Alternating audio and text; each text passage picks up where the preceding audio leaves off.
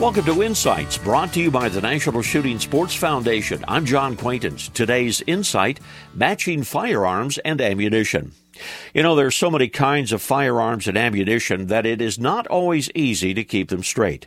Take rifle calibers, for example.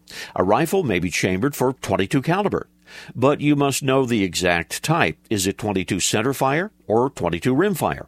If it's rimfire, is it short, long rifle, magnum, or CB? Now, I own an old rifle that shoots only .22 shorts. It will not work with any other .22 round. Even though there is a round called the .22 CB short, it doesn't work in my gun. Calibers like the .270 or 7mm can also cause confusion.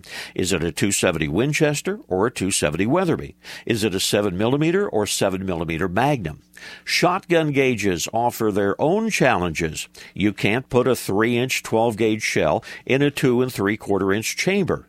Bottom line, know exactly what gun you have and exactly what ammunition it uses.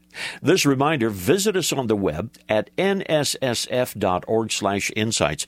Lots of information about the shooting sports and a chance to win a $500 shopping spree in NSSF's 50th anniversary sweepstakes.